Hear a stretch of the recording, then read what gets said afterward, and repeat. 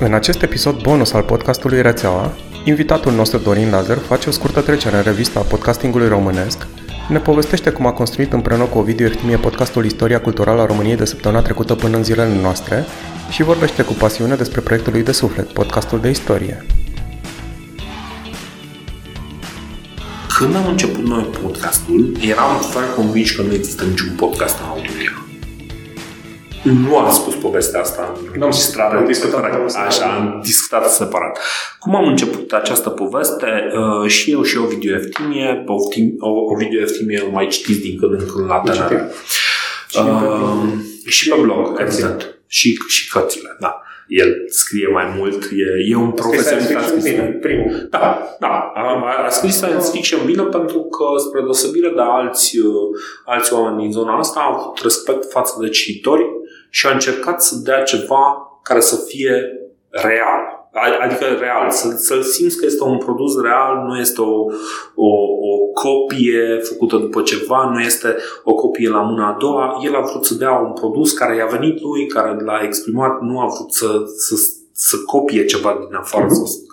Actul de creație întotdeauna are problema asta de veridicitate, știi? Oamenii se simt în momentul în care ceva e fals, în care ceva e copiat. Uneori copia ajunge să fie mai bună decât originalul. Oamenii care încep copia respectivă încep să producă din ce în ce mai multă calitate, dar în momentul în care ai o copie, instinctiv o recunoști. Pentru că sunt niște lucruri care sunt nenaturale acelui om care o creează. Oricum, în momentul în care am început podcastul, eram doi oameni care ascultau podcasturi și am zis, de ce nu există un podcast în România? Și Ovidiu, un mare entuziast al noilor generații de tehnologie, poate chiar mai entuziast decât mine, a zis, uite, dar noi avem discuțiile astea. El locuiește în București, dar mai vine din când în când în Brașov cu diverse treburi. Zice, noi dacă am înregistrat conversațiile astea pe care le avem noi aici, putem să le punem înregistrările astea. Sunt mai mult ca sigur fascinante pentru cei care le-ar putea asculta și le punem pe net și vedem ce iese. Ideea asta am zis, ok, hai să facem. Am încercat cu telefonul, nu era chiar în punctul acela tehnologia încât să înregistrăm cu un telefon în mijlocul nostru, dar după ce am luat o pereche de căști, am folosit un program foarte, foarte ușor de folosit, de înregistrat ce discutam, el în București, în Brașov, și am zis, ok, hai să dăm drumul. Cum să spun, primul podcast pe care l-am făcut a fost unul din cele mai dificile lucruri pe care le-am făcut vreodată, pentru că a fost atât de ciudat să am o conversație cu un om, dar cumva în mintea mea exista și un al treilea ascultător, public. Până când nu am eliminat chestia asta din peisaj, eu personal nu am putut să fiu foarte bun. Am trecut și eu prin asta, dar eu am ales prima victimă. Prima mea victimă a fost Dorin, știi? Și Eu am fost primul cobaiu. Noi fiind foarte familiar unul cu altul, știi? Și știindu-ne povestea unul altea, a fost relativ simplu. Dar înțeleg ce spui, adică presiunea pe care o simți e ciudată și nefirească. Bine, înainte de exemplu, eu încercasem să scot articolele mele personale ca și podcast. Deci scrisesem un articol și am zis, haide să iau eu subiectul ăsta și să văd cum a ieșit ca un podcast. Am încercat să spun. Mi-am dat seama că pentru mine cel puțin, poate pentru alții funcționează, pentru mine cel puțin chestia asta nu funcționează, pentru că fie duc ideea foarte repede la sfârșit și gata, s-a terminat, sau mă lungesc foarte mult, îmi pierd ideile și nu am un mecanism de control. Ăsta a fost motivul pentru care nu am putut să fac podcast de unul singur. În momentul în care am început cu Ovidiu, noi eram în bula noastră singurii români care făceau chestia asta. După aceea am aflat că mai exista. Era un entuziast din Cluj care era un băiat care face un podcast motivaționale. Personal nu l-am la suflet. Ce a fost interesant și aici este partea care pe mine m-a deranjat un pic, dar după aia am învățat să trăiesc cu treaba asta. După ce am făcut noi podcastul, în termen de vreo 3 luni, deja aveam vreo 10 podcasturi în România. După aceea, în următorul an, cred că erau în total vreo 20 și ceva de podcasturi. Nu toate, deci fiecare cu încercările, dar chestia esențială pe care am făcut-o noi a fost să luăm un concept foarte simplu, să zicem, băi, uite, dacă noi putem să-l facem în cel mai simplu și idiotic mod posibil, pentru că noi cumva nu ne-am considerat niciodată că suntem zeii acestui subiect. Nu, suntem niște oameni simpli care am venit să facem lucrurile prost ca să vină alții să le facă mai bine. Și am arătat că putem să ducem produsul ăsta mai departe.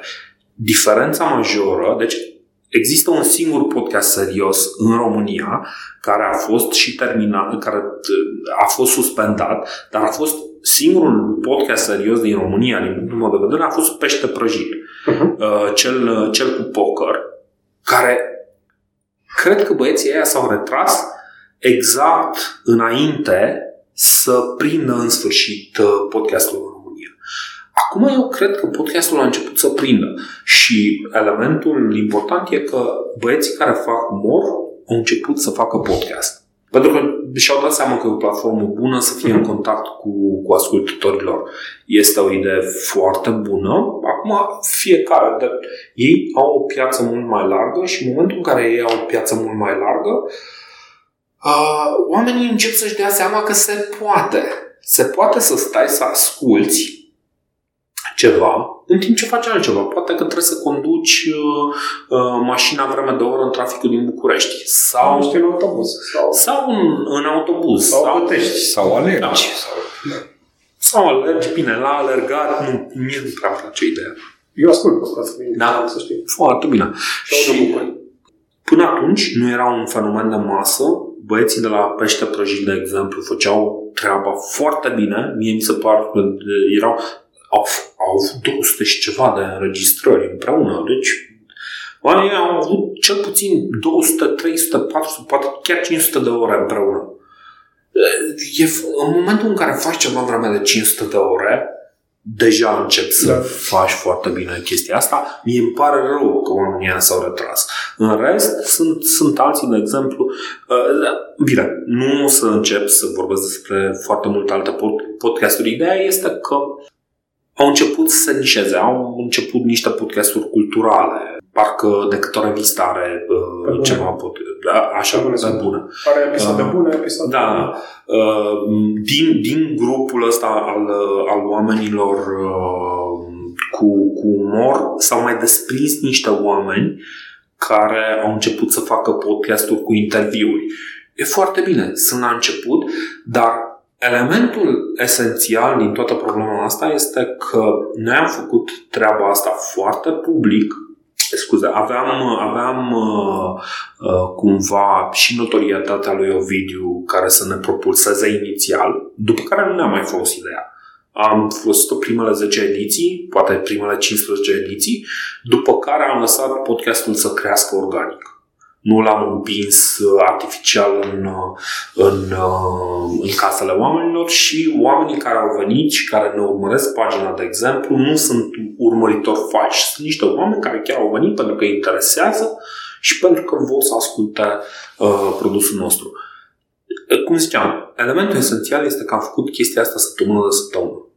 Am dat-o frecvent, constant, și am livrat ceea ce am promis încă de la primul podcast, și anume că venim și spunem lucrurile așa cum le gândim noi, fără o altă cenzură, fără altă minciună. Mie mi-ar plăcea să văd în această creștere, care, într-adevăr, cum spui și tu, e pe la început a podcastului, o reîntoarcere la radio. Dar un radio în care oamenii se concentrează pe conținut, nu pe formă, nu pe o mică afacere o mică chestie de celebritate. Bine, se poate să se întâmple și chestia asta. Podcasturile românești, multe dintre ele autointitulate podcasturi, sunt emisiuni de radio înregistrate. Ăla nu e un podcast. În momentul în care iei și pregătești un subiect, aia e cu totul altceva. Și bine, noi cu ICR Podcast am făcut acum o pauză, pentru că la un moment dat ne-am dat seama că în momentul în care ne uităm doar la ce se întâmplă în ultima săptămână, ultimele 2 săptămâni, începem să repetăm aceleași idei și ne-am dat seama că și universul nostru devine mult mai limitat. Da. Așa că am schimbat felul în care facem lucrurile și acum încercăm să tratăm câte un subiect la un moment dat, așa cum spusesem mai devreme în podcastul ăsta. Cu podcastul de istorie, în schimb, e o altă poveste foarte interesantă. Eu ascultam podcast ca și fan de podcast de istorie. Și ascultam Mike Duncan, ascultam Dan Carlin, chestiile care cât de cât mergeau. Oameni care, în mod esențial, fac chestia asta de unii singuri și pregătesc un text, îl recită în față. Și este un format care funcționează până la un punct. E un lucru pe care l-am încercat și eu. În momentul în care am început ICR Podcast, la vreo jumătate de an am zis, băi, ok, vreau și eu să încep un podcast de istoria României. Mai încercat să-mi băiat să fac un podcast de istoria României. A terminat cu revista în primele 3 minute și în episodul al doilea, primul episod avea 10 minute, în episodul al doilea deja al terminase și pe Decebal, gata. S-a terminat. Și am zis, nu e în regulă, nu cred că așa ceva poți să aduci valoare făcând chestia asta. Și atunci am zis, nu, hai să fac lucrurile astea fain, știi? Și am zis, bun, zic, cum fac eu primul podcast de istorie? Și am luat metoda lui Mike Duncan, în sensul că am luat un subiect, mi-am pregătit subiectul respectiv și mi-am dat seama că povestea respectivă nu are un început bun, nu are un final bun. Am încercat de vreo 2 ori să recit de unul singur text pe care l-am scris, mi-am dat seama că e sec. În momentul ăla am zis, nu am nevoie de cineva cu care să discut lucrurile astea, așa cum fac la ICR Podcast. Pentru că e un format în care mă simt confortabil, așa cum facem noi aici. E un format în care mă simt confortabil, simt că comunic cu cineva, e dinamic și în momentul în care eu o iau pe lături, e cineva care să mă corecteze și să mă întoarcă înapoi. Eu nu mă simt neapărat central. La ICR Podcast, de exemplu, nu mă simt deloc central. E o conversație la același nivel. La podcastul de istorie, poate că mă simt un pic mai central, dar doar în sensul în care eu sunt cel care face agenda și care aduce subiectele de discuție. În orice caz, pentru podcastul de istorie l-am pornit practic cu 2 ani înainte să-l pornesc. Am început, deci inițial vreau să tratez un subiect foarte simplu, zic, daci. Încep cu daci. Cu ce altceva pot să încep? Și mi-am dat seama că, stai un pic, dar unde au venit dacii ăștia? Stai un pic, că dacii au venit de acolo. Stai, că înainte de ea au fost ea. Și în momentul în care mi-am dat seama de toată chestia, mi-am dat seama că, stai un pic, noi avem niște lipsuri de bază pentru că întreaga educație din România în ceea ce privește istoria este superficială. Pentru că sunt sunt 30-40 de ore, 30 de ore de istorie pe an și se fac vreme de 8 ani istorie. Atâta se face. Eu mi-am dat seama că de fapt nouă ne lipsește și am văzut în discuțiile din societate că oamenii nu au exercițiul ăsta să discute despre istorie reală. Ei au niște cunoștințe învise de propagandă, niște prefabricate, dar toate astea sunt foarte, foarte superficiale. Și atunci am zis, ok, hai să încercăm să facem chestia asta. Am început și am înregistrat primul podcast de istorie. Varianta pe care se aude e a 3-a variantă pe care am avut-o. Am avut o perioadă de 2 luni în care am încercat să facem podcastul de istorie. Deci, după ce îl pregătisem 2 ani, până atunci, ne-a mai luat încă 2 luni să înregistrăm o variantă care să funcționeze la nivel uman, care să transmită informație, dar care să aibă și acel caracter de veridicitate de care spuneam eu, că în momentul în care ai o chestie creativă, ai nevoie să transmiți ceva veridic, real ție. E un lucru pe care câteodată am probleme chiar eu să-l mai înțeleg, că câteodată și eu prinde așa un pic de teatralism că vorbesc cu un public care nu există. Dar și atunci se simte. Am episoade pe care le-am luat, le-am aruncat la gunoi. Le refacem. Pentru că mi-am dat seama că din anumite motive ceva nu funcționa. Dar aș vrea să subliniez, ca să nu speriem vânatul, ca să spun așa, că podcastul de istorie chiar se bazează pe conținut și pe fapte și e multă muncă în spate. Nu toate podcasturile sunt așa. Da, e foarte multă muncă în spate. Asta e și motivul pentru care noi încercăm să-l ținem săptămânal, dar e atât de mult material pe care vrem să-l strângem și o critică care ni s-a mai adus este faptul că am avut la un moment dat, am luat o decizie care a fost una din cele mai dificile pentru mine, pentru că a trebuit mereu să mă reîntorc la ea și să-mi amintesc de ce am luat decizia respectivă. Am început să facem istoria locului ăsta și mi-am dat seama că locul ăsta, România, zona României, nu a existat niciodată, dar niciodată izolată. Nu există ceva magic care în momentul în care treci granița devine spațiu românesc. Spațiul ăsta a existat întotdeauna pe niște procese mult mai complexe. Și am decis că vreau să explic acele procese. Un al doilea lucru pe care îl facem noi ca români, ne revendicăm din daci și romani. Dar noi nu știm istoria romanilor. Și deși istoria romanilor se întinde inițial în Italia și după aceea se răspândește în jurul Mediteranei, aparent nu are foarte multă legătură cu noi. Noi totuși ne revendicăm de la ei. Dar mi-am dat seama după ce am început să fac chestia asta că este de fapt mult mai important, că întreaga cultură europeană, în care și noi ne încadrăm, se revendică de la romani. Și în momentul ăla mi-am dat seama că, da, chiar dacă a fost o alegere care îmi părea hazardată când am făcut-o, chiar dacă la 2 ani după ce am început podcastul nu am ajuns încă la Burebista, da, nu o să ajung încă la Deci, în capul meu, un proiect de viață, nu? Da, păi nu. Deci îmi dau seama că acum trebuie să țin mai mult la sănătatea mea, că trebuie să fac chestia asta. Dacă m-am tot apucat. Deci problema mea a fost că primul episod pe care l-am gândit vreodată pentru podcastul de istorie a fost despre am zis, ok, scurt despre Lizima și Dromihepte, după care vorbesc despre Burebista. Ăsta a fost primul episod. După care, în momentul în care am intrat în problemă, mi-am dat seama câtă bază îmi lipsește. Am zis, nu, hai, măcar să explic ce s-a întâmplat paleolitic. Și după aceea mi-am dat seama că în momentul în care intrăm și vorbim despre un lucru aparent simplu ca un topor de piatră, practic, oamenii cu care vorbesc eu nu sunt niște experți care au citit istorie. Sunt niște oameni care sunt ca mine și ca tine, care nu au avut neapărat o preocupare în sensul ăsta. Și atunci, hai să pricep și cum am ajuns acolo.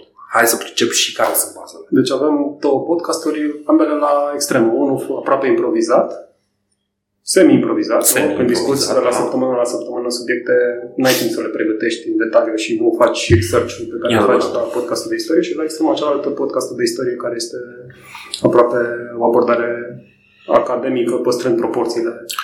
Păi, la un moment dat a fost foarte criticat Ion Aurel Pop în momentul în care el a venit și a spus că a spus 2 lucruri. S-a legat la un moment dat că Facebook și Google ne fac foarte mult rău din punct de vedere social.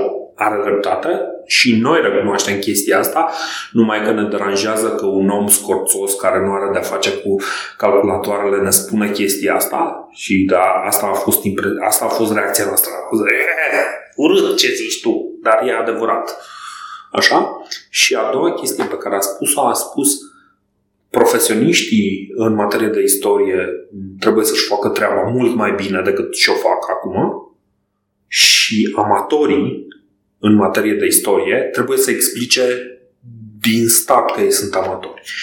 Asta a fost ideea de bază. În momentul în care Ioan Aurel Pop a spus-o, mi-am dat seama că de fapt eu asta fac. Eu fac un demers amator, dar asta nu înseamnă că nu vreau să mă explic eu pe mine însumi. fac un demers amator, dar faptul că am un demers amator nu înseamnă că trebuie să-l fac vraiște. Nu înseamnă că e doar o jucărie pe care o arunc în față. Pot să am un demers de amator, dar să-l fac temeinic. Și sunt cazuri unde podcastul de istorie, cred eu, că dă niște răspunsuri și dă amintește niște lucruri pe care poate că ar fi trebuit să le auzim de la niște profesioniști, dar fie nu suntem capabili să le auzim de la profesioniști, fie ei nu le zic. Și foarte des zic eu că nu le zic. Sunt niște lucruri fascinante în zona istoriei care se pot spune despre România. Este incredibil de slabă documentația și știi gluma aia că mai vine câte un avuntat de ăsta să spună că ne-au furat istoria. Nu ne-au furat istoria. Ei sunt singurii care ne-au scris-o.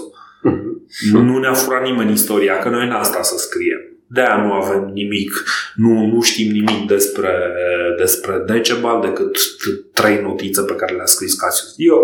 Nu știm nimic despre Burebista. Adică bine, știm mai multe, că au scris mai mult. Dar zic așa, deci alții ne-au scris istoria. Noi avem foarte puțină istorie scrisă de noi. Noi, în general, le propunem să terminăm într-o notă optimistă, dar pentru o schimbare vom rămâne cu această concluzie poate un pic amară.